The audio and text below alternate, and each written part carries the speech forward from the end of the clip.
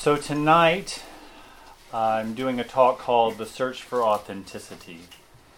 Liz, would you please work the computer for me? What does authenticity mean? Can you give me a guess? Anyone?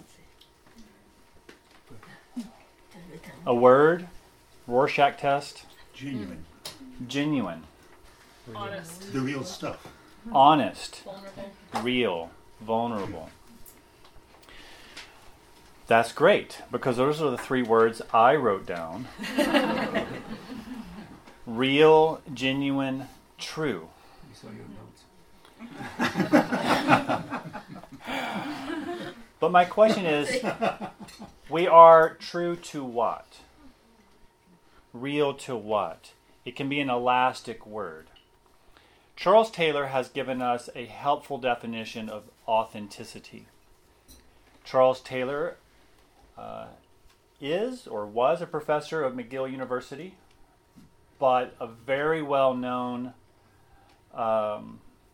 scholar, philosopher, and Catholic. He's written several books. He's most famous for Secular Age. But he also wrote a little book called The Ethics of Authenticity. At least that's the British title. I believe the Canadian title is The Malaise of Modernity, or The Malaises of Modernity. Catchy name. It was flying off the bookshelf. But he gives a helpful definition of authenticity, and he calls it a twinned moral ideal. The first is that there's a desire to be original, to be unique, or you could say to be different, to be only you. The second part, which is firmly attached because it's twinned, is the desire to be affirmed. And not only just to be affirmed, but to be affirmed in that uniqueness. So this is the twinned moral ideal. And that is the definition that I'm working with tonight. Now, when we think of authenticity, some people see it as a good word. Some people see it as a naughty word. A word that people use to do what they want to do, no matter what you think about them. Christians sometimes has questioned self-expression, self-authenticity, and has thrown the whole ball of wax out. But I think that they've thrown the baby out with the bathwater. I really like how Taylor calls it a twinned moral ideal. That it shouldn't be denigrated as a pursuit, as a selfish pursuit, but actually it's a moral pursuit. And so we need to understand it rightly.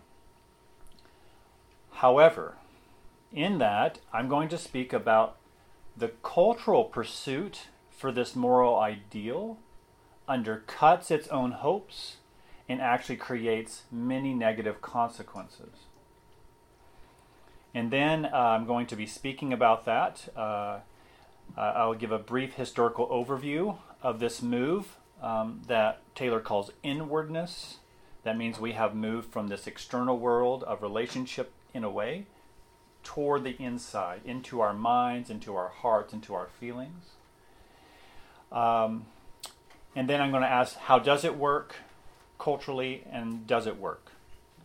And then I'll turn to the biblical view of a biblical view of authenticity. And I believe that the Bible offers us a way to fulfill this twinned moral ideal.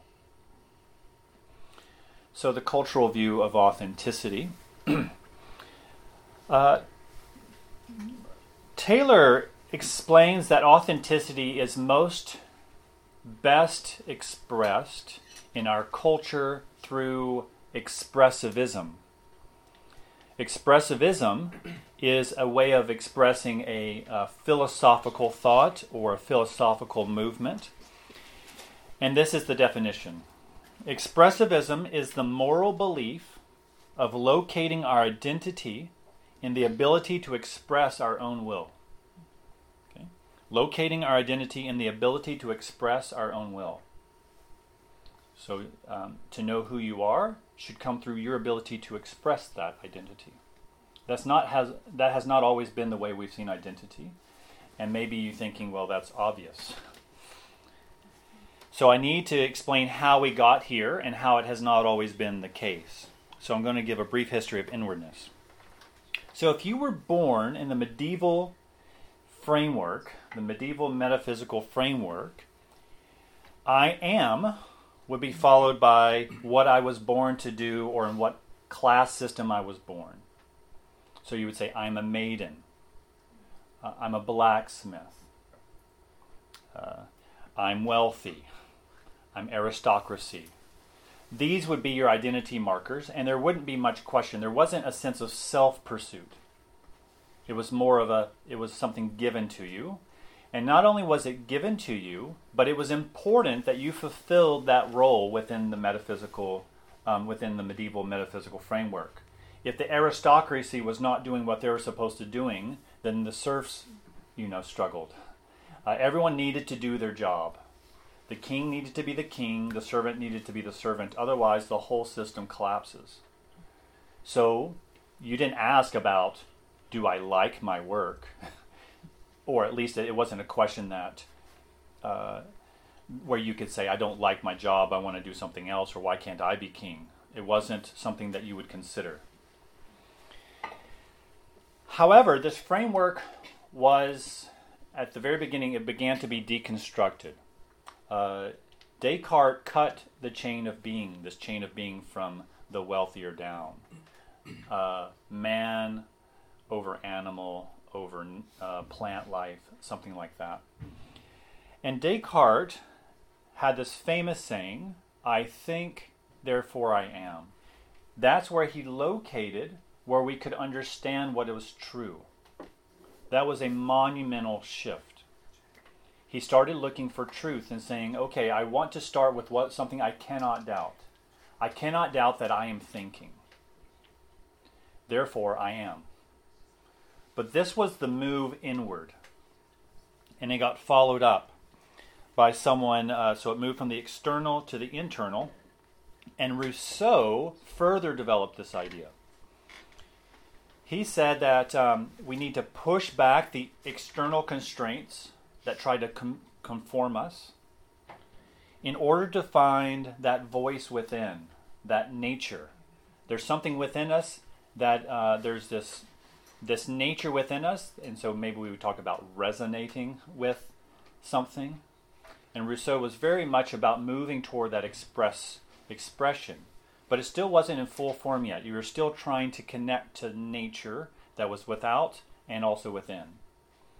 Well, Herder came along soon thereafter, and he made a very interesting move to say, we must discover our original way of being. What is me and not you, as a moral obligation. Not just something curious, but something that was important for us to discover. It was a moral obligation for you to discover who you were, and that would be expressed, expressed through aesthetics, through art.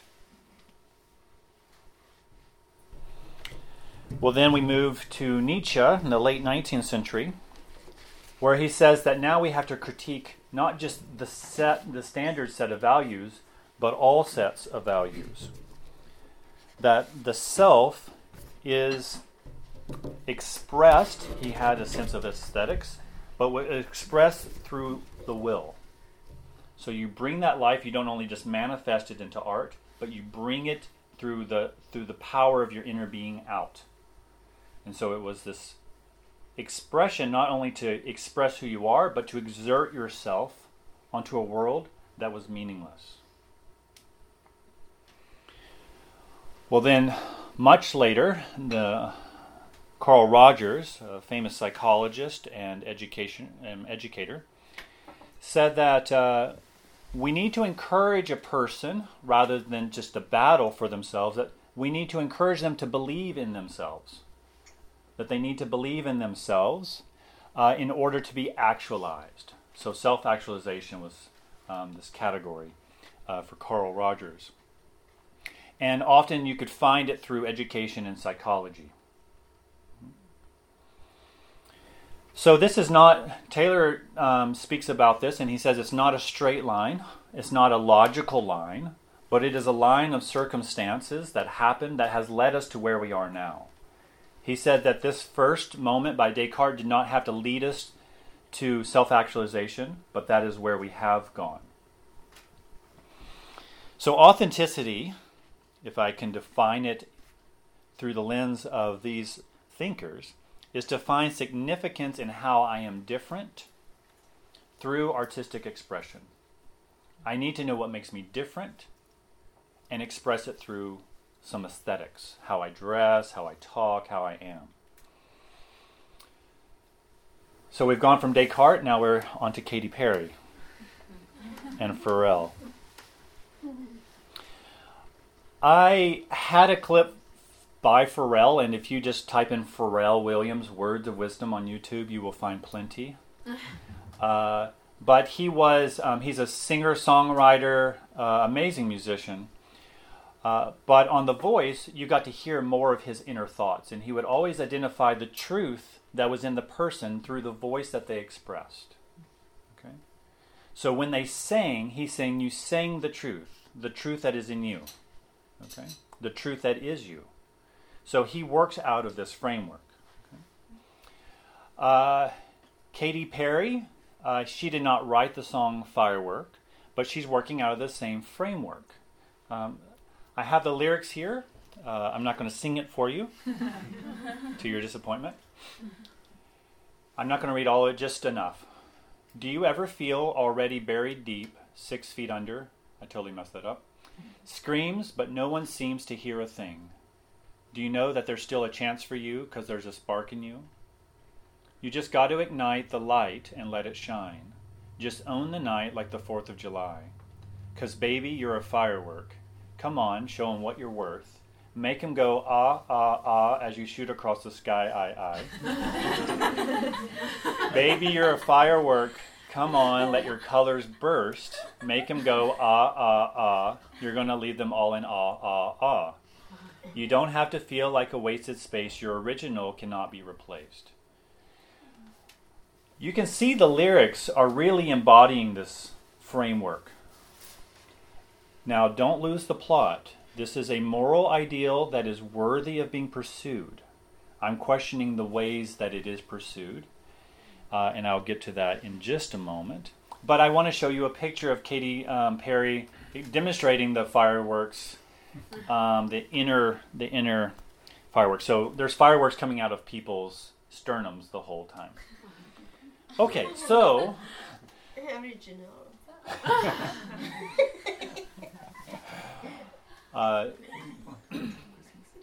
One more. Okay, how does authenticity work? So I've given you kind of a narrative, a historical play out, and you'll be happy that we're done with philosophy in that way, though we will work kind of a layman philosophy now. 1, there's no external standard to which I must conform. Significance comes through choice. It's not in what I choose, but that I choose. It's not in what I choose so much as in that I choose. So the emphasis is on that internal creative will. Okay? If I'm going to figure out who I am, I need to look within, find it so I might express it.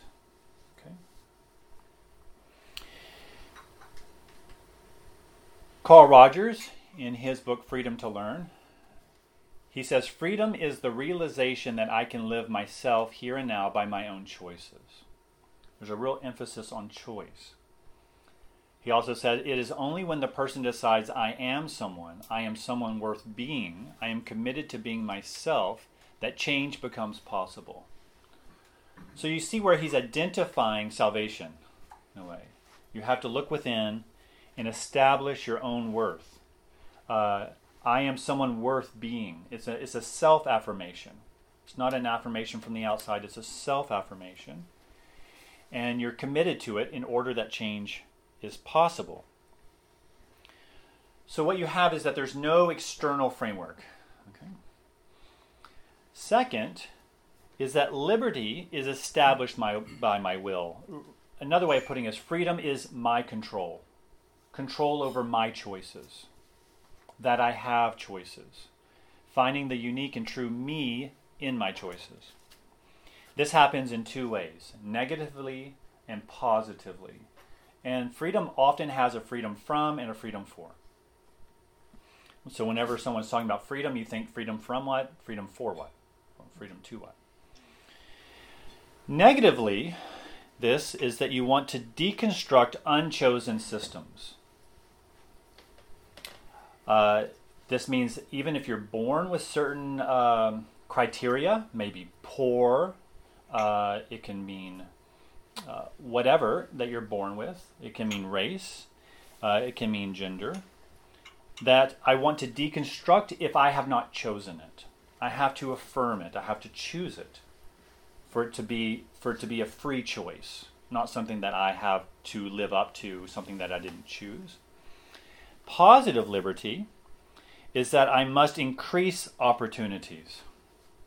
Okay, so you're trying to take away the systems you don't want so that you can make the choices you do want. The more opportunities I have, the freer I am, is the mentality. James Joyce has a quote in The Portrait of an Artist as a Young Man.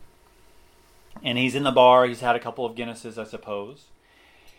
And he sums up. Now, notice that this is a portrait as an artist as a young man. So it's really the development of an artist in a very oppressive Catholic Irish school.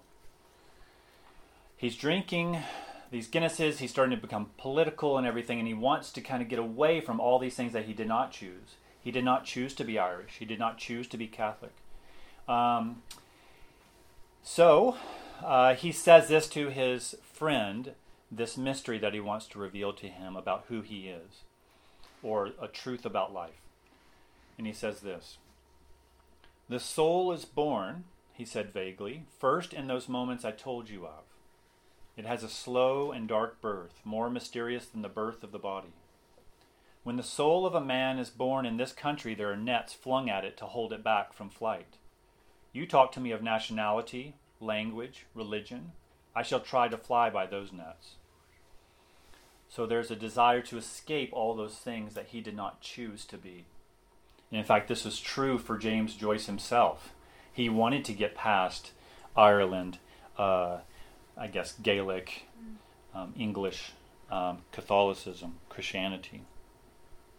There's an irony is that he won't be able to get past those nets. He has to depend on them in order to get past them. So James Joyce, and so most scholars see that Joyce is aware of this irony, or this tragic irony, is that in order to try to get past them, he has to depend on them.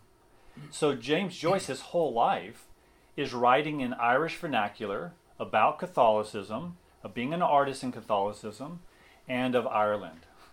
So he depends on the very things that he's trying to use as platforms to get past them. You see this tragic irony? So he's trying to fly by those nets. This is true for us. So does this form of authenticity work? Oh, I have two pictures of people. Caitlyn Jenner and Rachel Dolezal. So these are just two examples of people who have felt that they were born in a way that they did not choose. Caitlyn Jenner, famous for being born a man, but choosing or identifying and expressing that inter-identity, that identity as woman. And then Rachel Dolezal, she was the administrator or head administrator in Spokane, or maybe the director of the NAACP, which is an African-American organization in North America to try to help the rights and the rights of African-American people or in America. Well, it came out that she was not African-American, that her parents are white Irish people. Well, she basically said that, she struggled for a long time, but that she never claims to be African American. She claims to be black. And that from early on she identified as black. And that she has asserted herself that that black is who she is, even though she's not African American. So you have this inner tension. But this is something that she has identified, and so the NAACP had to figure out how to deal with this. And they fired her because she didn't represent African American people. And Rachel Dolezal was very injured by this. So those are just two examples of people born one way and identifying another in order to express how they identify internally. Okay, so does it work? I'd say that there's inherent problems. And there's three. The burden on the self to create meaning, the increase of instrumentalism, I'll get to that, and the contradictory relationship to institutions. So this is my critique of the cultural view of authenticity before I turn to the biblical response. So first, there's an enormous burden that is placed on the self in order to create meaning, the meaning of who you are. First, this is difficult or impossible, that choice cannot function autonomously. That means choice cannot, remember I said it's not what you choose, but that you choose. So all the authority has to come within. The authority of God has to come from within in order for you to make meaning. But if it is so, it has no real authority or power except the power that you give it. You want something to have authority to give you meaning, but the meaning itself is that you choose. It has no authority to give you that meaning. There is a quote from Dreyfus and Kelly in a book called All Things Shining. Two atheists writing about a response to a meaningless society or a hyper-individualistic society. And they said, precisely because meanings are freely made up, however, meanings can also be freely taken back. So if you say that God is your meaning, you can just as easily say, well, no, God's not working for me anymore, and I'm going to choose this. And if that's not working for you anymore, you can just place it and choose this. So what kind of authority does it have over you? It doesn't. So you're trying to say something has meaning, but it cannot have meaning if it can be freely taken and given. Meaning can't be disposable for it to have real meaning. And Bela and the other sociologist that worked on habits of the heart said, if the self is defined by its ability to choose its own values, on what grounds are those choices themselves based? So why choose this as opposed to this? It has to have a meaning system prior to you choosing them. So you have this burden of self-creation. So choice cannot function autonomously, and it just burdens the one to be or not to be. Dreyfus and Kelly talk about Shakespeare as a person who described the metaphysical framework breaking down. And it's Hamlet, right? To be or not to be?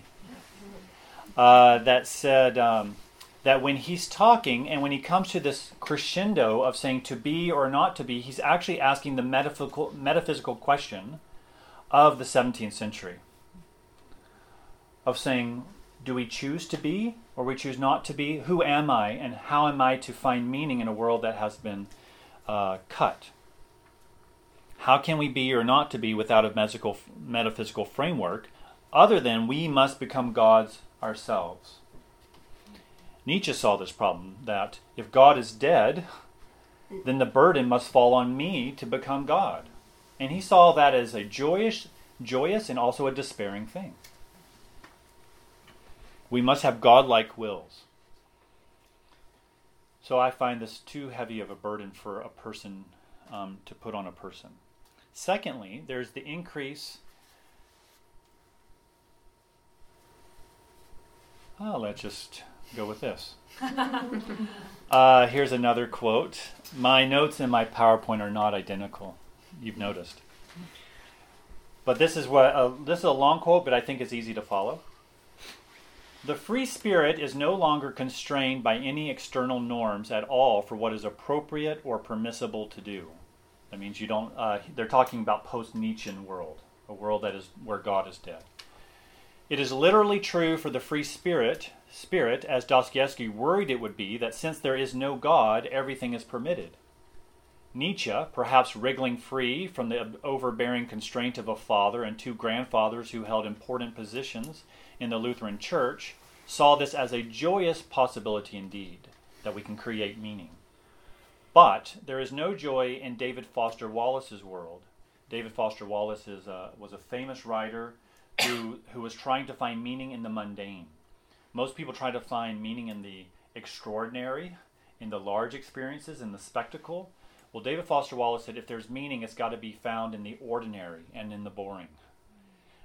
He never found it.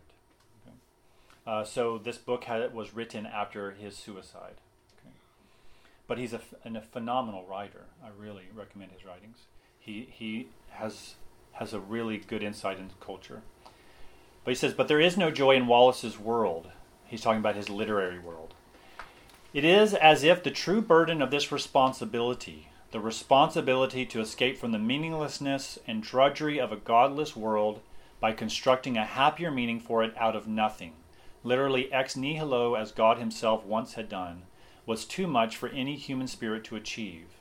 It is a possibility that requires us to become gods ourselves. So if there is no meaning and you must find it or name it, then the burden for you to create meaning is on you. You must be God. You must have the authority of God.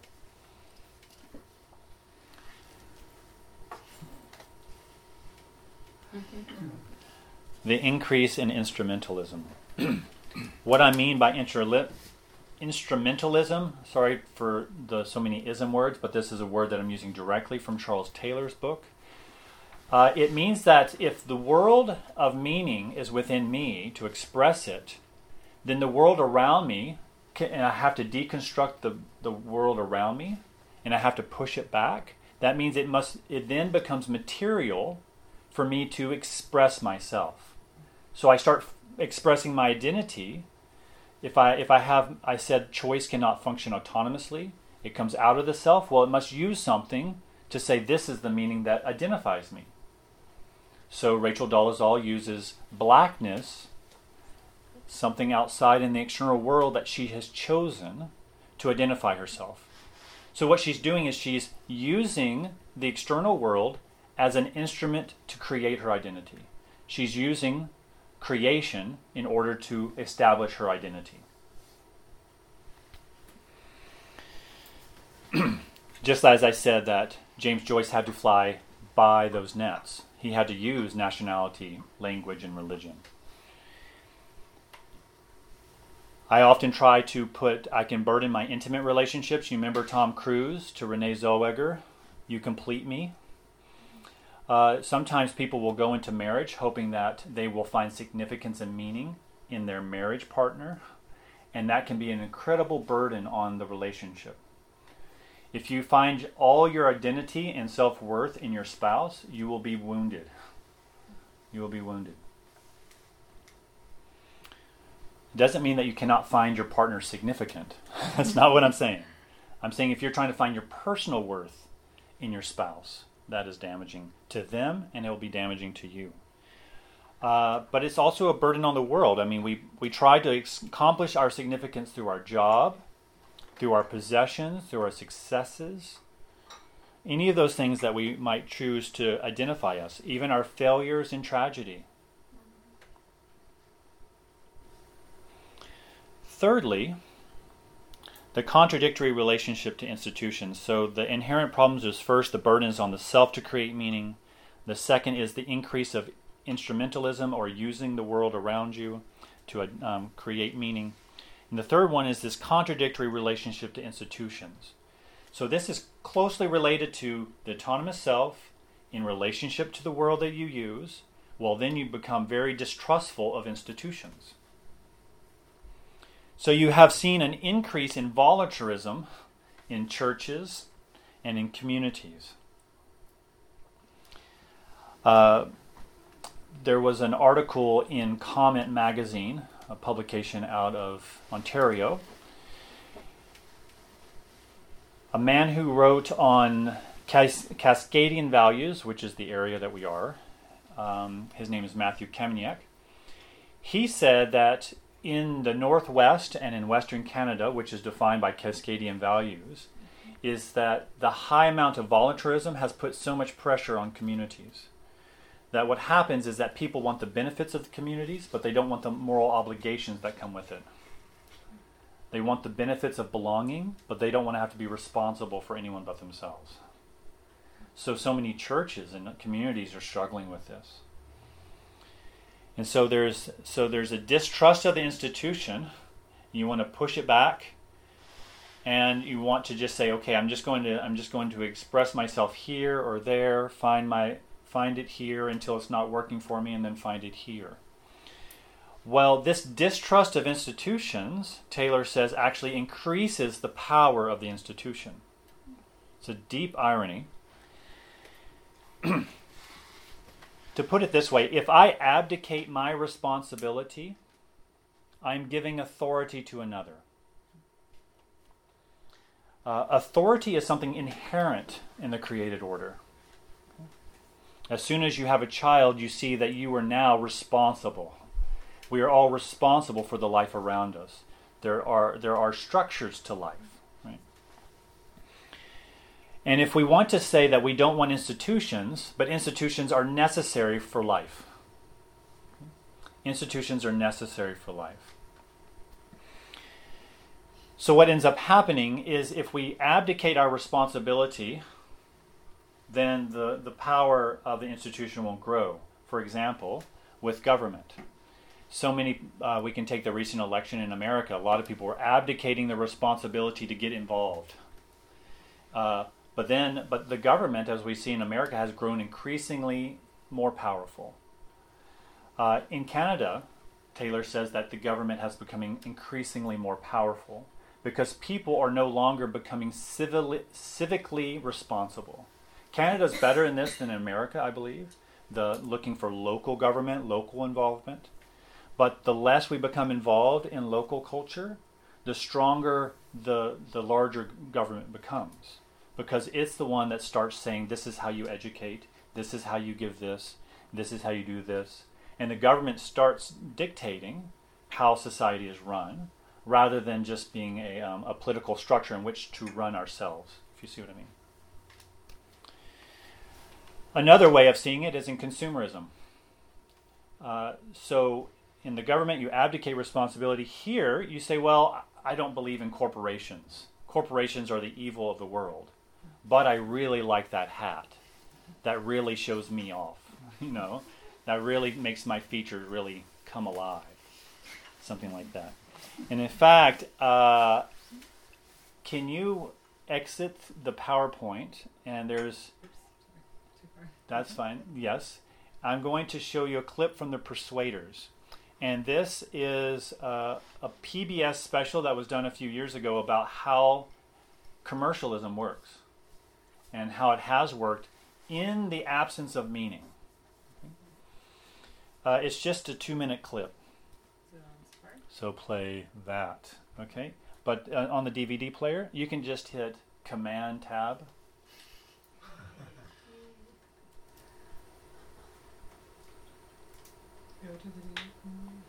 Okay, and now go up to View. Enter full screen. Okay. Now you can hit just spacebar. The 4. One that leapt right over what the product did to what the product meant. It's not just a car, it's an expression of the culture, an aesthetic that is connected somehow to nature. Infinity. These were the super brands like Nike, Starbucks, the Body Shop, and what they noticed these brands had in common was that they were they were engaging in a kind of a sort of pseudo-spiritual marketing.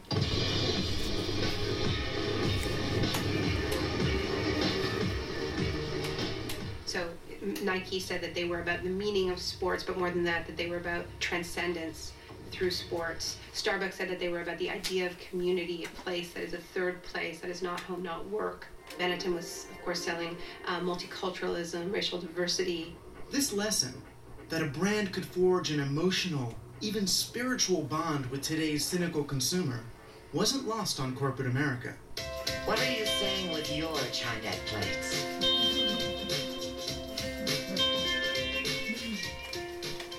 This wave of corporate epiphanies in the mid-90s where all these companies, were told, your problem is you don't have a big idea behind your brand. So they would hire high-priced consultants, and they would have these kind of corporate sweat lodges and gather around the campfire and sort of try to channel their inner brand meaning. And they would emerge from these through the processes sort of flushed and saying, Polaroid isn't a camera, it's a social lubricant. When I was a brand manager at Procter & Gamble, my job was basically to make sure the product was good, develop new advertising copy, design the pack. Now a brand manager has an entirely different kind of responsibility. In fact, they have more responsibility. Their job now is to create and maintain a whole meaning system for people, through which they get identity and understanding of the world. Their job now is to be a community leader. It is the big monopolistic. Okay. Ad strategist. So this brings me to the end of this view of a cultural view of authenticity. It's this pursuit for this twin moral ideal of being unique and to be affirmed in that uniqueness. But I find that the autonomous view or this cultural view subverts its own ideals. That it, in fact, creates damaging consequences. Now, the Christian response often to this pursuit of authenticity is to throw it out, to discard it. Just get ye back into the church, or some traditional way of saying that. But I think that the twin moral ideal is we miss it if we miss the gospel if we throw it out. The gospel fulfills this twin moral ideal of being unique and being affirmed in that uniqueness. But the biblical view, I'm going to start with something that seems a little confounding, a little strange introduction into what we have been talking about, is Jesus' words in the book of Matthew, chapter 16, verse 25. For whoever wants to save their life will lose it, but whoever loses their life for me will find it. It's a very unusual way of putting it. Which life is lost? Which life is gained? That's the question. What I want to do is look at a biblical narrative, in a sense, of creation, fall, redemption through the lens of authenticity. And authenticity is found in this phrase in the Bible called the image of God. The image of God.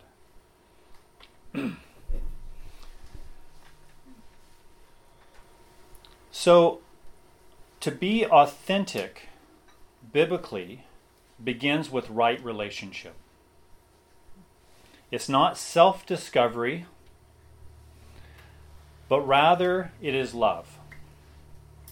It is founded in love. It differs very. In Genesis, the human is considered made in the image of God. That is absolutely crucial. Because it means that the nature of the human person is not one who is autonomous, trying to create meaning, but that is made with meaning. Prior to you being conscious, you were given dignity. In the Bible it says that in your mother's womb I knit you together. I knew you. And so instead of alienation and conflict, authenticity is at the beginning by default in relationship. You cannot understand yourself if you cannot understand your Maker. Now, the image of God is not primarily functional, as many people will put it. People try to identify language, rationality, will, creativity, the ability to self-reflect as the image of God. Now, these are things that make us unique from other animals. But the primary aspect of being made in the image of God is relational.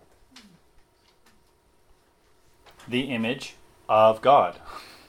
Not just an image, even though image implies of something, and it's of God. So our dignity comes by relationship. To know who we are, we need to know who we are of. So the more we know God, the more we come to know ourselves. But we need to be careful. It's not a God of the imagination or the God of our best thoughts. And so I think it's more accurate to say the more we know how we are known by God, we know ourselves. The more we know ourselves. Let me say that again. The more we know how we are known by God, the more we know ourselves. So I come into self-discovery by knowing what the Lord has said to me on who I am.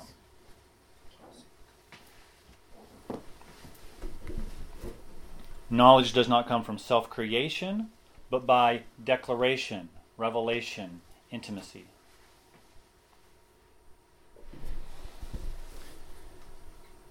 So this tells us two things. That we are known by God, not just to know God, but to be known by God as a way of authentication or authenticity, is that one, that we live in a personal universe.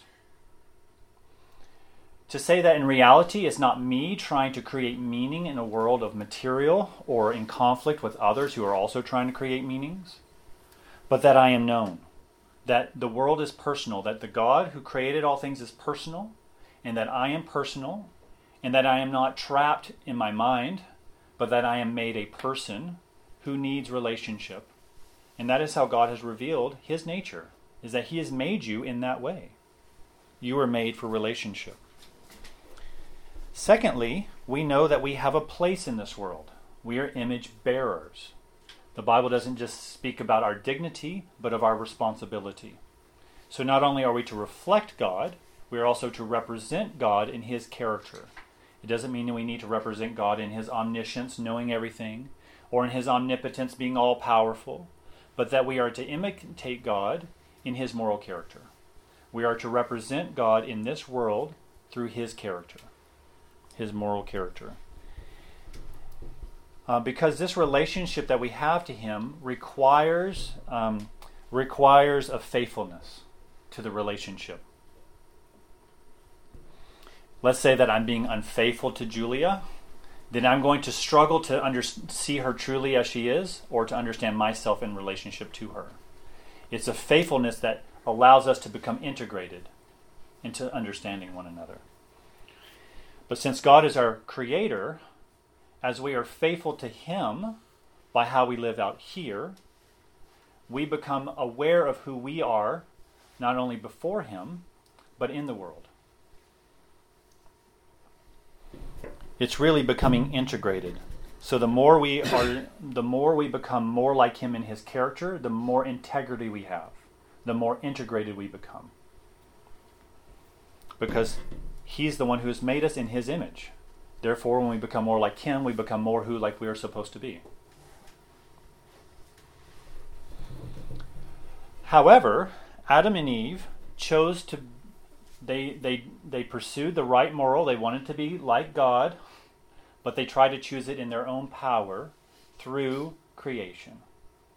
So they were called to be like God, but they wanted to be like God in their own power, through their own means. So they tried to find their identity through creation. Just as the material world, they tried to find their identity through something outside themselves that was not God. And this created distortions of them seeing themselves. They had shame. They had disorder. And so that's why Paul in Romans 1 speaks about how those who exchanged the truth of God for a lie started trying to find their image in mortal things, in animals, or anything created. They would wear Osiris things in ISIS, they would kind of walk around in these Egyptian or these kind of costumes that represented gods. It's not just saying that they were trying to be costumes, or they had like a little statue of like a raven, and therefore that was. But actually, they were trying to find their identity in something that was created, but by giving it some transcendence. Just saying, I want to take something that's created and make this something that gives me meaning. But this is precisely what cultural authenticity is doing. It is sin itself, trying to find our meaning and our identity through something created and moving it to be something transcendent. But when it fails us, as it will inevitably do, we displace it and try to live something else to be transcendent, rather than looking to our Creator. And when we do that, Paul says it creates all kind of strife and disorder. It distorts any self-understanding. But even in the midst of sin, we still have hope, because God continues to declare himself as knowing us. Even if we have not known him or we don't look to him, he knows us. Imagine, he calls, after Adam's sins and Eve's sin, he walks into the cool of the garden and he says, Adam. He's looking for Adam. He knows where Adam is, but he's in the pursuit of Adam.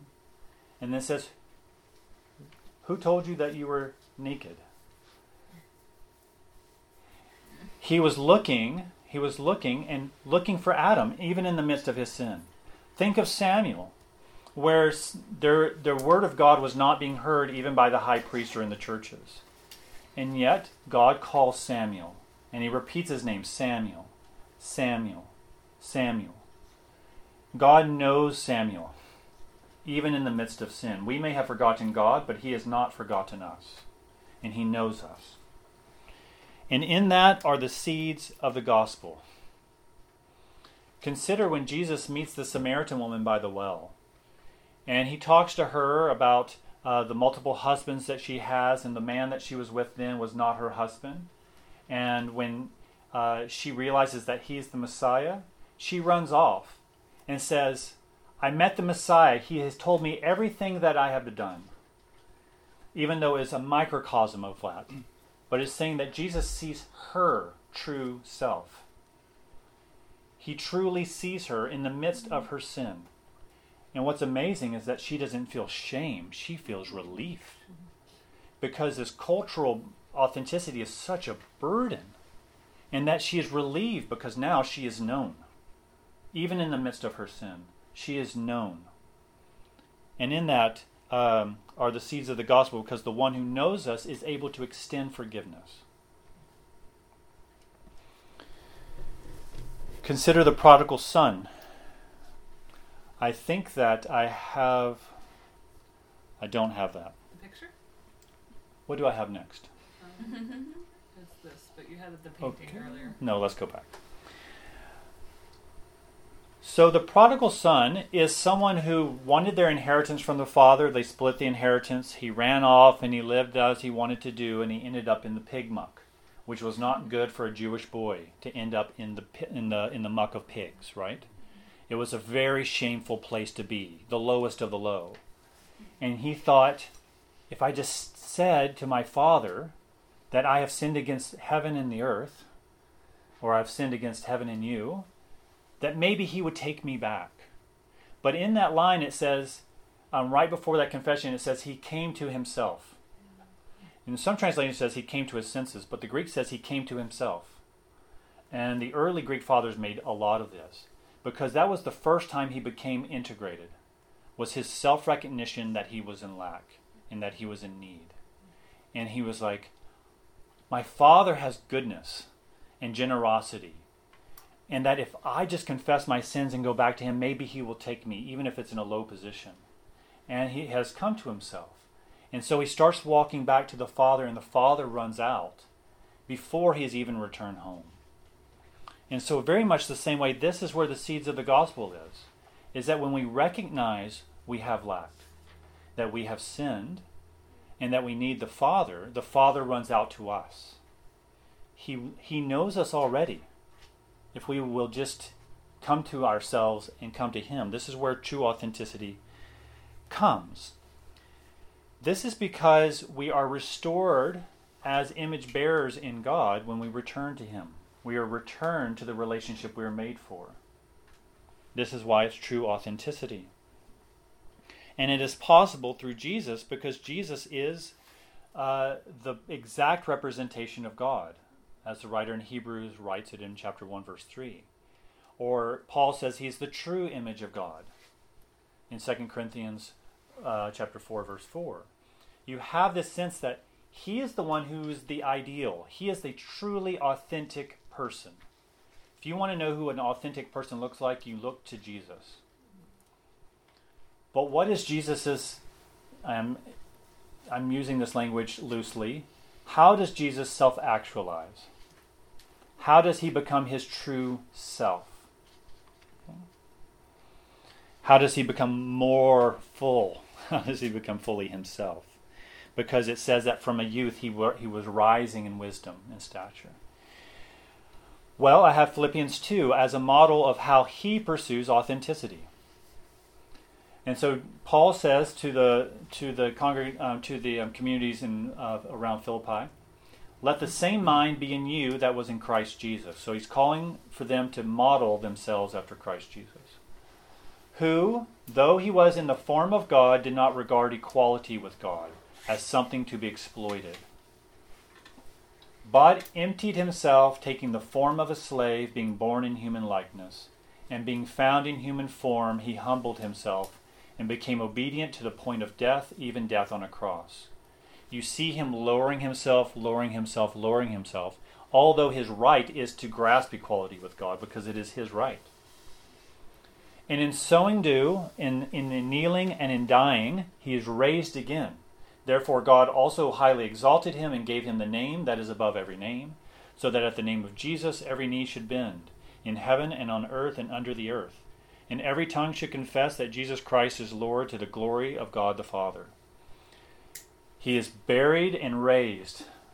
This is the pattern, not just that Jesus has exemplified or given us through salvation, but it is a pattern in which for us to understand what it means to truly become ourselves. We truly become ourselves when we die in Him and are lifted up by Him. So this is not a one-time event that we kneel to God, kneel in confession, but I'm sure the prodigal son had to learn how to kneel again and again and again and again, a posture of dying to himself in order to be raised by God.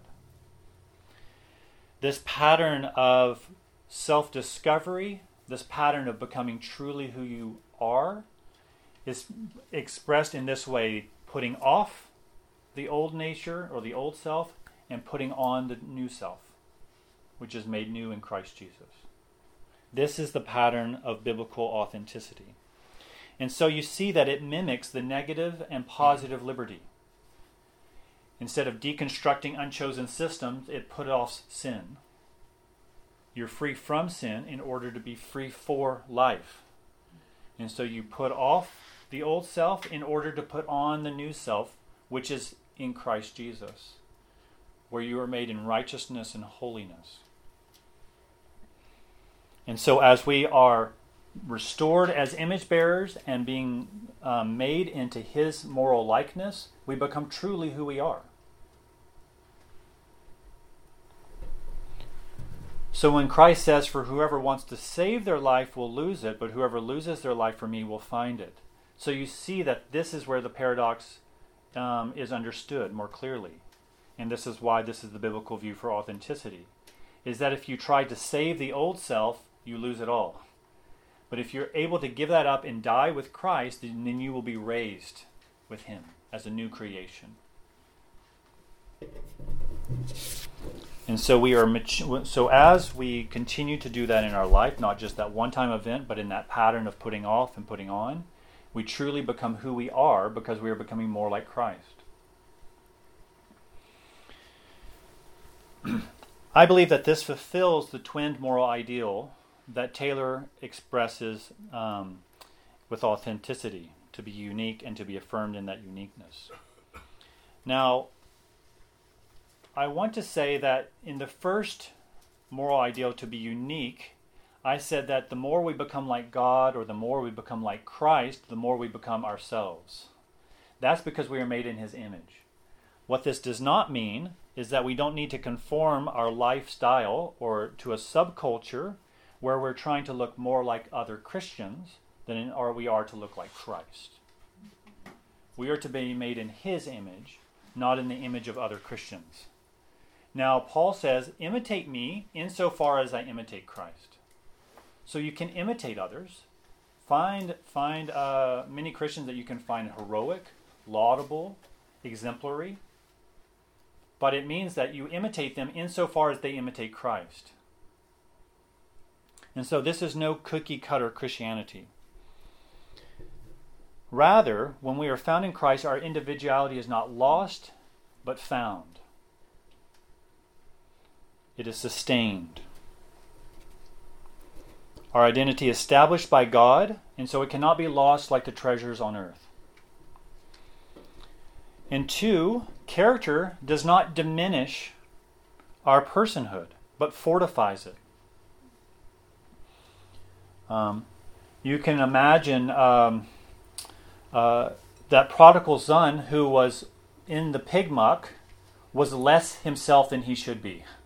So you can imagine a child who's lost to drugs, and you think, they're being eaten alive.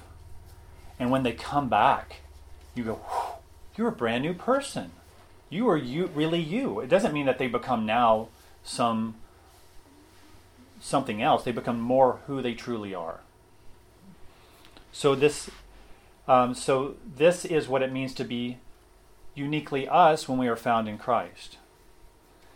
So I say here that we understand our uniqueness when we realize that we are known by God and that we are known as His creatures with dignity, that we are known as sinners, and that we are worthy of His forgiveness because He wants to give it to us.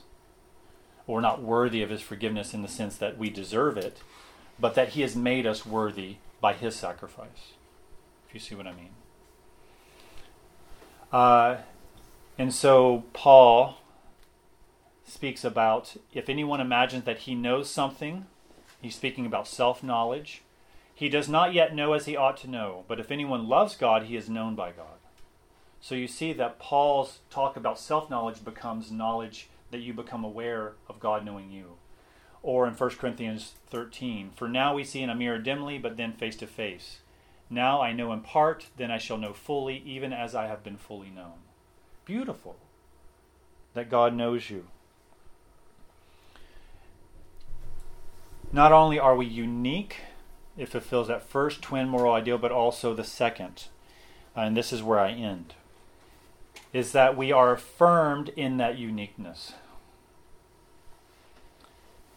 1, through forgiveness, as I've just been speaking about, that God forgives our sin, and He calls us by name, and He will in fact give us a new name as we enter the new heavens and the new earth.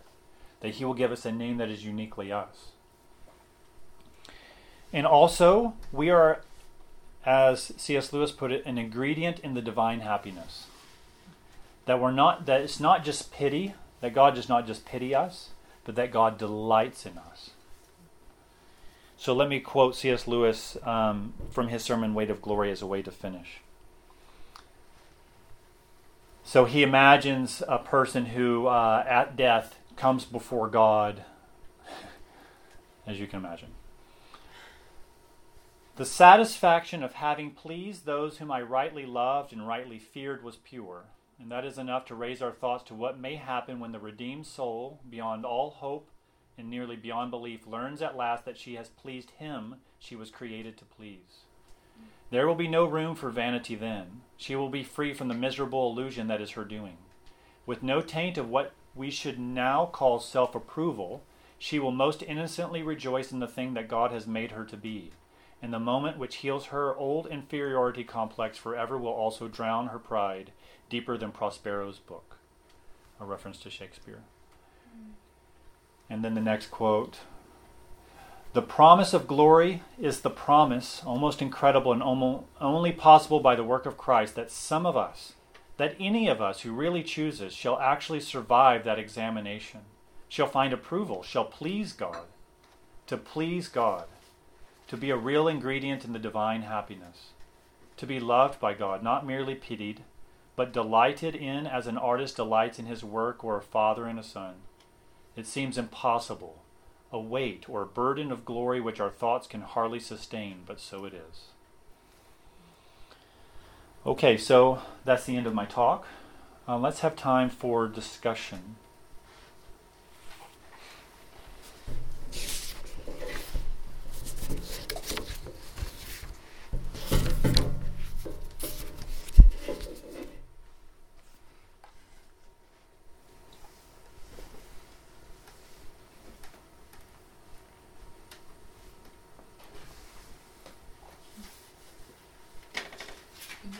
We're talking in the beginning, obviously, the philosophical, historical perspective of sort of where it's come from.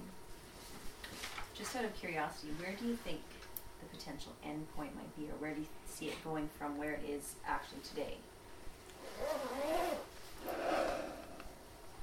I think it's already gone quite a bit past where Rogers was. It has. I mean, I was mentioning Katy Perry, Pharrell, Right. Caitlyn Jenner, and Rachel Dolezal. I don't know, actually. Where do you think?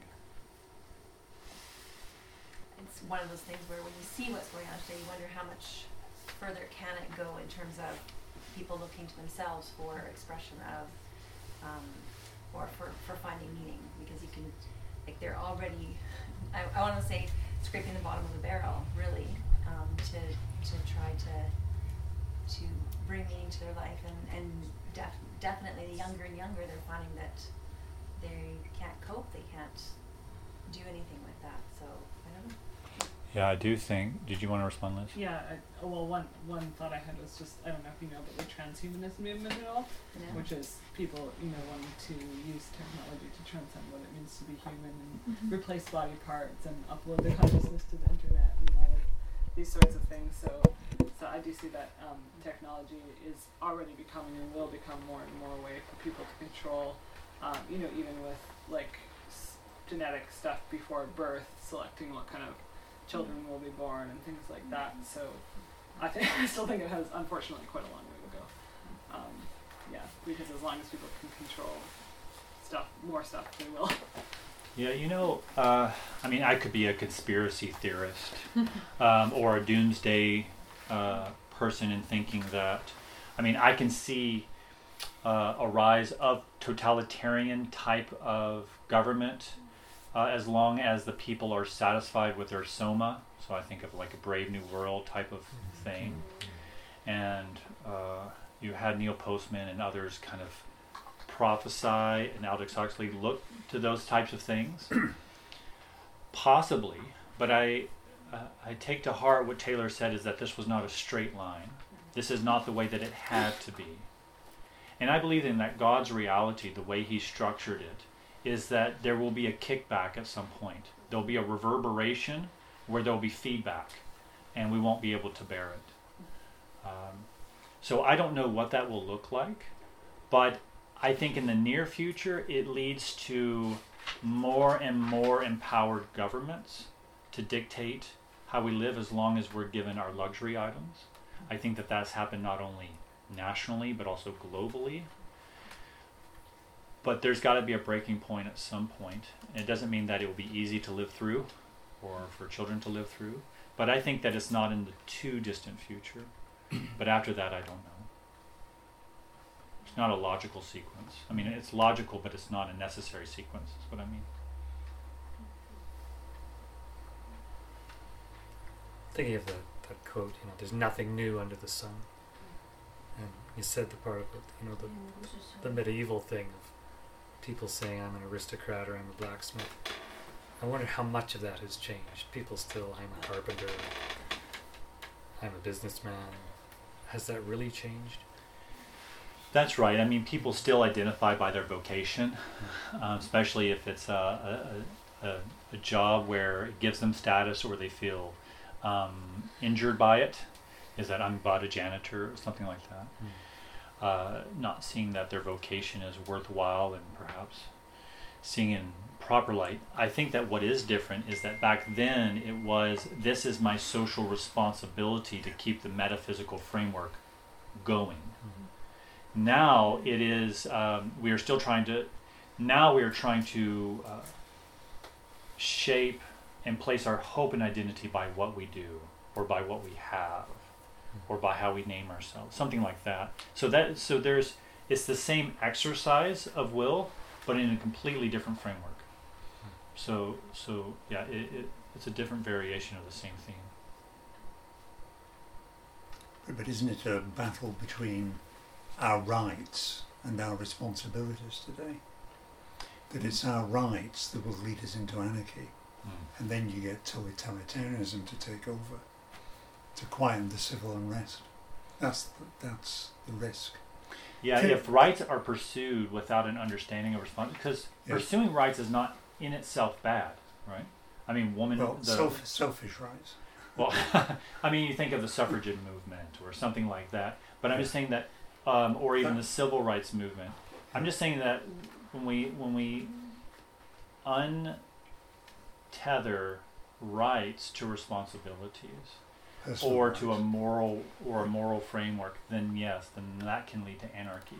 But it's not the pursuit of rights in and of itself.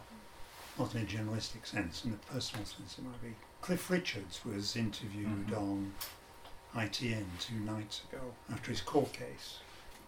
He took the BBC to court over this false allegation of paedophilia. And in the interview with the ITN interviewer, he said the problem today is that democracy without responsibility will lead to anarchy. He said that in the interview, and I think he's bang on.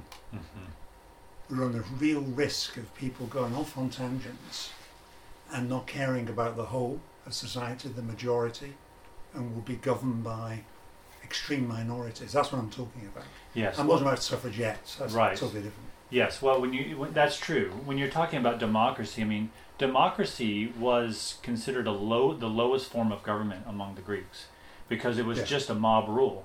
I mean, when you say, okay, 51% of us don't like the 49%, then we win. So what really strengthened democracy in America is when there was a desire for a moral center, a moral framework. So when democracy in and of itself does not carry morality with it, morality has to give shape to how democracy functions. And when we lose our moral framework, I think democracy leads to mob rule. Yeah, I mean, Churchill made a comment about it. It's not the perfect way to govern democracy, but it's the best thing we have.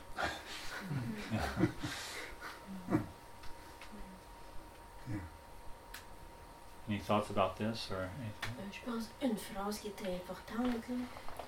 One sentence was important. Oui. On a été créé pour être en relation avec Dieu. Yeah, we have been created to be in relationship with God. Yes. Et si on exerce ça, la relation avec Dieu, ben Dieu va nous aider à agir dans le monde. If we put it in practice, God will help us to be effective in the world. Yeah, thank you. That's true. It is a completely different way of trying to establish meaning by our own will to power, as in to be established in meaning from God's relationship, or from our Creator and Redeemer. It's a completely different framework, and the same pursuit for the moral ideal would take very different paths, and in fact conflicting paths. Yeah, that's good. Yes, please. I thought it was interesting just looking at like the pictures of the guys that go side by side. And Jerry and Pharrell, the only person of color that showed up was Pharrell. And just thinking about this through a cultural context, and the fact that, like, I think this conversation is very important for our Western white, like to have in America, and in Europe and whatever, but I think of like my friends who are from Mexico, where family is their identity, community is their identity, or I think of, you know, some of my friends from different cultures where how you define yourself and authenticity is very different than how it is defined, you know, by these white, wealthy gentlemen who just thought things all the time, you know, and so I just am thinking about how that might change in context, like this discussion. That's true. That's true. So 2 things about that. One, I think the primary audience that I'm speaking to identifies with mostly this. If I was in Korea or in Mexico, I would give a very different lecture. But the second thought is that there is a biblical principle there that when I was talking about original sin is trying to find our identity in something created rather than in the creator. I mean, we can try to find identity in things that are really good and are affirmed as very good by God, such as family. Julie and I went to a church and we didn't realize how much an idol family was until we were unable to have children. And then we realized, oh wow, we have no place here. And I know a lot of single people who've passed through L'Abri have felt the same. Well, am I going to say family's bad? Let's get rid of the family so that I can, you know? No, I'm just... But when we start trying to place too much meaning on one thing, then we make it an idol. We can do that in all sorts of ways. It doesn't mean that every pursuit is for authenticity or every pursuit for meaning is the exact same way as this. I'm trying to just isolate it. It's a theoretical framework in which to be able to talk about it. Yeah. Otherwise, we don't talk about it. And I believe that, I mean, since I've done my work on this, I see it all the time. It just is coming out everywhere. And hopefully there's been many examples in your own mind. But it's not true for all cultures and all people. Absolutely not. Not even for all times. But that history has really influenced where we are culturally now, those especially sitting in this room. So, but thank you. I really... Oh. You go ahead. Okay. I really liked how you defined biblical authenticity as the looking at towards the image of God. I think as a Christian, especially growing up in the world, I think it was just really confusing a lot of times because I think everybody has that innate desire to be authentic. Unfortunately, being authentic in a pop culture world is not super easy. And it's also confusing. I think I've heard other lectures on like in a biblical context about how authenticity is bad, and I was really confused about why it was bad. But I think just it's helpful to understand like, oh no, like if you're coming from a place where you're trying to walk and follow God, that isn't necessarily bad, but perhaps some of the other examples that you gave of corporate culture or I think even in the church that was a really helpful distinction to follow. Like being authentic means following Christ and being in his image, not in the image of other Christians. Yes. And so I think that's kind of my main question now is because it's so subtle and confusing when you're in cultures that kind of form their own identities and then they mix it all in with God and like, oh, because we're the church and this is what God is saying or doing. And so even when you're trying to follow Christ, maybe you'll get pressure from your community of, now you're not being one of us, or I don't know. So I'm not really quite sure how to deal with that or how to even kind of be aware of it because it's just so subtle. Yeah, that's an excellent question.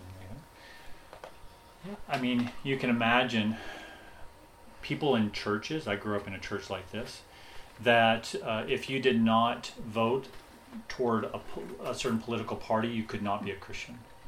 There is no way that you could honestly say that you're following Jesus if you vote Republican, if you vote Democrat. I grew up in one of those. My moral caliber would have been questioned. if I didn't toe the party line. And you see that in churches. I mean, Liberty University certainly takes a strong stance toward politics, for example, as evangelicals. Or, and it's not to say that politics cannot play a part of faith. That's not what I'm saying. Yeah. But when that becomes the identifying marker, and that someone would more readily be happy, when I grew up, if you were a good businessman and you were a woman that addressed appropriately, however appropriate is defined, children like this and go to these kind of schools, then if you kind of look all right, then they're not going to question your relationship to Jesus, because they're going to say, well, all the criteria is there. He's a faithful man. She's a faithful woman. Trying to identify their faithfulness by what they wear, by how they vote, or something like that. These things will play into how we wear and how we vote, our relationship to Christ, but those cannot be the primary markers. Yeah, I think one thing in particular I've been struggling with, and it's something I've been studying here, for example, suffering. So in the Bible, or with Jesus, like, that's everywhere. Yes. That's every saint or apostle or Jesus himself, like, suffering is just rampant.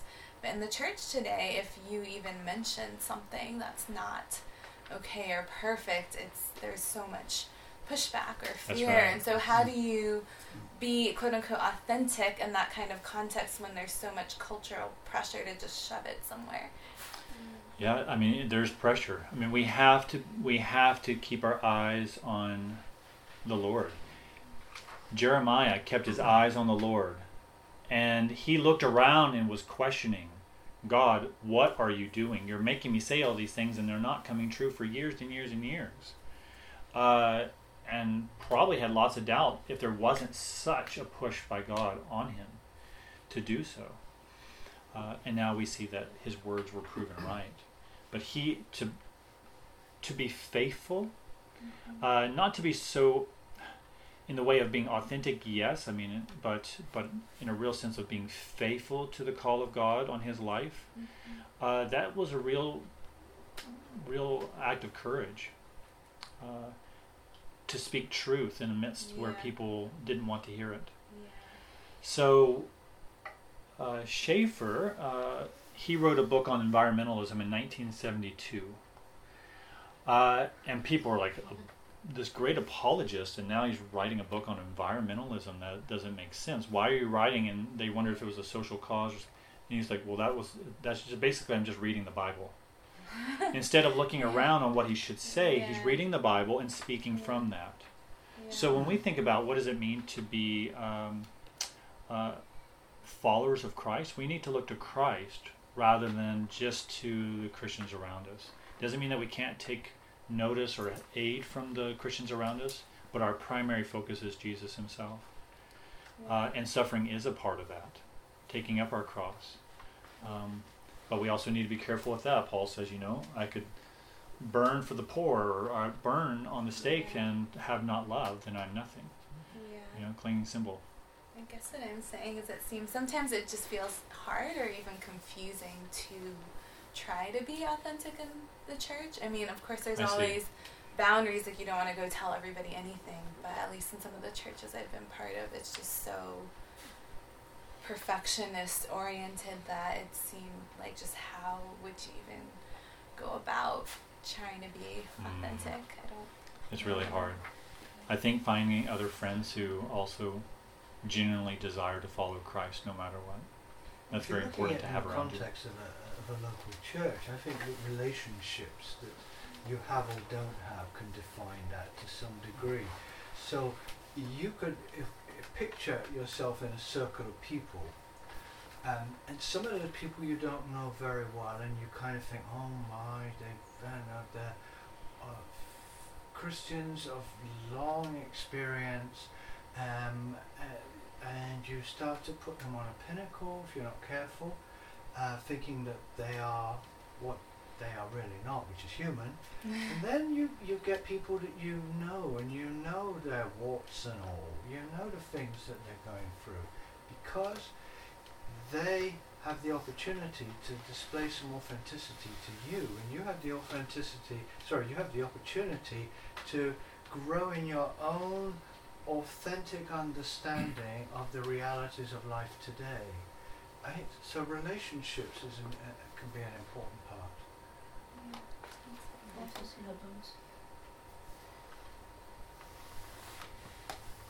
I just, as you were talking, it reminded me a lot of my struggles in university for authenticity and who I was, identity. So I was involved in a lot of existentialist considerations in French literature. And so it reminded me a lot of that place of coming to an existential crisis, kind of the horror of Conrad.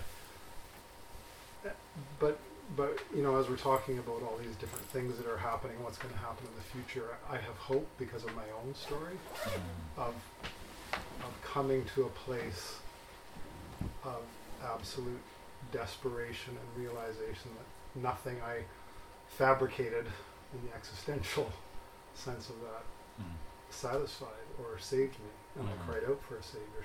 So we can look at all those movements and despair a little bit, but I have hope. I have hope that Bruce Jenner doesn't sleep well at night. I know people who are crying out for a real authenticity, and I think at the core, and maybe I'm naive, but I hope and I believe at the core that most people, they know it's not authentic. They know this is not the image they were, that void is not filled somehow. Sure, I guess if you're seared or, you're, but deep down, if you can have those conversations, and I know you've had those, so that gives me hope to, not to despair, but to speak that to people. What do you really want? Do you know what I'm saying? I do. I think that's... I think of Carson McCullers, the lonely heart is a restless hunter or something like that. Yeah. But you also have the positive spin of that, where Augustine says, my heart is restless until it rests in thee. Yes, yeah. And so our hearts are restless, and there is the seeds of the gospel in that too. Yeah. And so that's why I said, so right. It's like we're on this I think people are on this precipice. I mean, things are getting more and more obvious, the horror, But I think, you eat, drink, and be merry.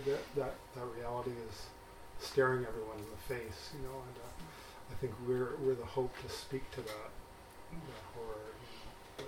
And I think that the Christians have a real opportunity to be a voice, if they're not just trying to be cookie cutter Christians or just have alternative communities to any other kind of community, but people who are made alive in Christ, in deep relationship and authentic relationship. I think that's what people are really longing for. Not just a new identity marker. Thank you. I wonder a bit if it's that Christians have a hard time admitting, that's the word, that Jesus is the example of what you and I are meant to be. And so we could say, as the Father sent me, now I'm sending you to do the same things, to be the same kind of dependent person on the Father. And it seems like we live in a world where people forget that. Even amongst Christians, you see so much. I remember growing up in a church where you could see people imitating the pastor. The leader. They talked like he talked, his gestures, his words, his stories, and it was like they were imitating him completely. But if Jesus is what you and I are meant to be, I wonder why we try to be something else, like a great this, a great that, a studied this, comes. I think it's because it's measurable. It's measurable. It's more easily to have currency, social currency, to say I'm this and not that. To say I'm a preacher, it's not exactly. It's currency in some circles. Yes.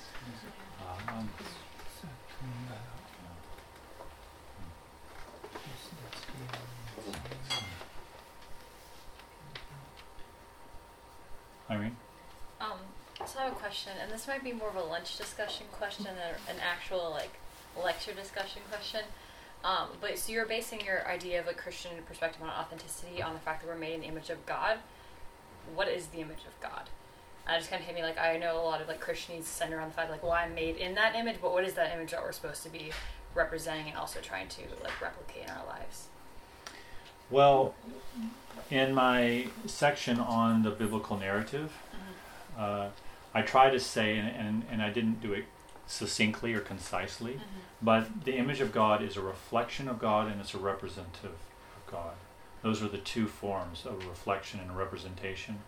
The image of God is that, I said it is not a functional category of rationality, of willpower or free will or something like that. Rather, it is a relational category, so it's just something that God has named. It's not a capacity within us.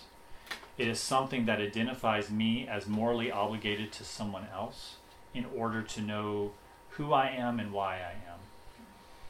And so the image of God is fundamentally a relational category before it is anything else.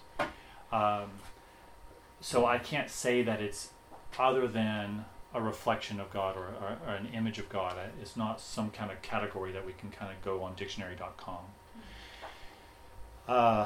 But in that relationship, it means that I'm supposed to reflect Him. That means, in order to reflect God, I think Calvin refers to being a mirror. That I have to be facing God in order to be the right reflection of Him. So the first one is that relational category of reflecting God in relationship, but that reflection becomes representation. So God gives Adam and Eve the sovereignty, or not absolute sovereignty, but just a dominion over the earth, to steward, to be responsible for, to care for, to help it flourish and thrive. Well, that is their act of imitating God, not as God has created from ex nihilo, but as a sub-creator, as being creative within the domain of what He's created, within the moral framework of what He's created. And so within that, we represent God in the world as being those who take proper dominion. And in fact, I didn't talk about it, but in Hebrews 2, in Psalm 8, you have this song of humanity, saying, "Who is man that you are mindful of him?" Who are you that you're mindful of humanity? That we should be rulers of the birds and the fields and the cows and whatnot. It's just marvelous that we're below God, but we are above all these other things. Like, what remarkable responsibility. And so the psalmist is just amazed that God has given us this responsibility when He could have done the job Himself quite well, thank you. But He's given it to us, even in our mistakes, Adam and Eve, even in our sinfulness, we have been given this responsibility. And so creation groans because we're doing this job very badly. But it still depends on us to do it. And it is through Christ, in Hebrews 2, it recounts that Psalm 8, but it says, all things were made in subjection to Him. Him being this is the Son of Man, what are you mindful of Him? So, in subjection to humanity. All things are to be in subjection to humanity, but we do not see it yet in subjection. But we see Jesus. And that's the author of Hebrews saying is that, but Jesus is the one who is the champion, who is the author of our salvation. And in Him we are restored in that image. And being restored in that image means we're restored in that responsibility. So the image not only talks about being in a relationship with God, but also having that responsibility. So, I don't know. Did you want more than that? That's enough for now. Oh, okay. Thank you for satisfying my question. We can still discuss it at lunch. Well, the Colossians says, to answer your question, 1:15 says, Christ is the image of God. And what is the image? Colossians 1:15 says He is the image of the invisible God. So I don't think it's something else other than Him. For us, it's Him.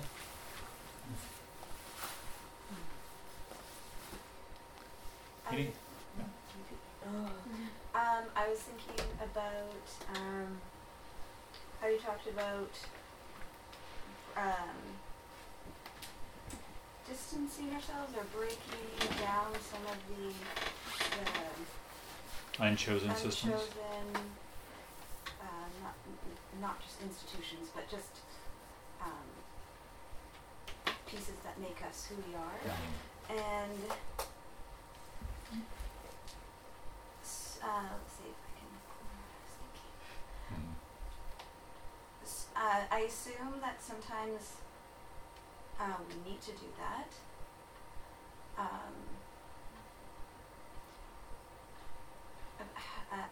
How do we know when it's good, and how much we need to break that door down in order to find that meaning for ourselves? Yeah, I can think of lots of examples, but yeah, it's just it doesn't have to be answered, but it's just no. I mean, I can imagine that. Let's say that someone is born poor and black. Okay, let's say that, and so they are in a place where they didn't. I mean, people are born in unfair situations. With the cards stacked against them. We were watching Black Panther last night. So that's why I was thinking that.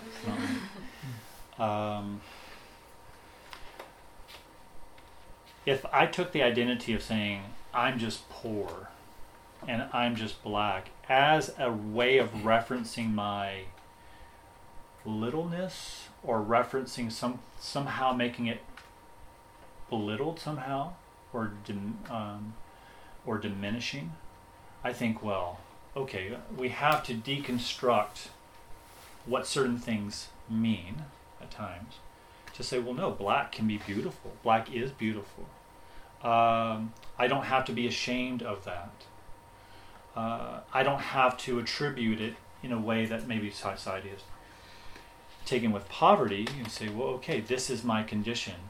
But I don't have to live into that as if, some people will take poverty and saying, well, I can't choose anything else. And they're broken because they're born in poverty. Now, some people are unable to get out of that poverty. But it can get to a point where they choose it to define them. Rather than saying, no, I mean, I am made in the image of God, whether I'm poor or wealthy. I've seen people broken by being born in wealthy families as well. Not to say that both are equal in that way, but so yeah, there are times when we have to be very careful about the things that, or the labels that are assigned to us from birth. We have to be very careful on the meaning of those things. Did you have more? Yeah. So one example, one thing that I was thinking of was, I often heard, and I'm not sure to what extent it's true. I actually do think it's true. Is growing up as a Christian, at some point you need to sort of take it into your own, and often that involves distancing yourself from it completely for a little while, or seriously questioning, or experiencing it in your own way, or like different from how you experienced it as a child when it was simply given to you. I say yes and no, because I've heard that many times, where people say they almost feel guilty for being a Christian because they were raised in a Christian family. As if, well, obviously I became a Christian because I was just raised in a Christian family, as if believing in Christ now has become something secondary or subordinate to a true faith. I mean, we can just be thankful that if one is born in a Christian family, so I don't think it's hypothetical, but let me go with a hypothetical. If it is true, then thank God that you're born in a Christian family and that you've taken it on. You see what I mean? it doesn't lessen the value of believing it to be true just because you're raised in it. But in our society, it's seen that way. Well, obviously, you only believe Christianity because you're a Western white person raised in a Christian family. Obviously, you're going to believe it, just like a Muslim raised in a Muslim family would believe it in Afghanistan, for instance. Well, that doesn't diminish that it could be true. Just because one is born into certain circumstances doesn't make it less or more true. I think that is a view of cultural relativism that has kind of hampered some of our own, or can hamper people's own assent. At the same time, I would say you gotta grow up as well. You gotta mature and say that this is my faith. You cannot just tug on the coattails of mom and dad when you stand before Jesus himself. You're going to answer to him yourself, and not because, that's not to say that mom and dad aren't important, but it's just saying that they are not your salvation. And some people, I've seen some people define their salvation by their relationship to their parents rather than to God.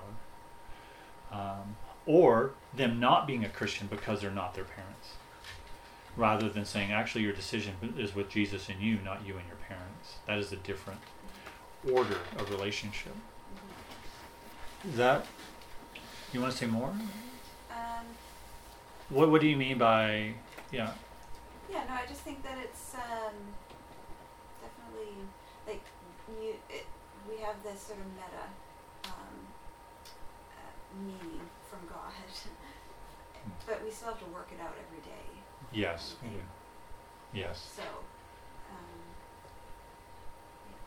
that's true. I mean, people come here and they, I even continue to grow in my faith every day. And if I'm not growing, then I'm not obeying. Doesn't mean that I go from mountaintop to mountaintop. Sometimes my learning is in a wilderness period. And I can only look back as, that was a time of growth.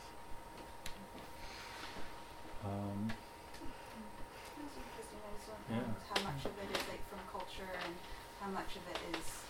It is a period of maturation that we need to mature to say, what are we choosing for ourselves? Am I being a doctor just because my mom and dad have pressured me to be a doctor, and now 10 years down the road I find out that I never wanted to be a doctor, I hate being a doctor, and I've just let my life be pushed to that point. I think that there's many ways that we need to mature to make responsible choices for our life, because we are accountable for our choices and for our life. Yeah. I just had a thought along the lines of authenticity and identity, and I was in a leadership program a few years ago at the beginning of university, and we were doing an icebreaker game, and one of the games was to pair off with a person, and we had to say, I am blank 10 times, something that identified us as an individual, a person, whatever. So, and I think the idea of it was to get to know the people in this program, but also as a challenge to us to kind of like figure out who are you? Think about words, 10 words basically that describe who you are as a person, as an individual. So, the girl that I was paired with started out, and it was, like, I am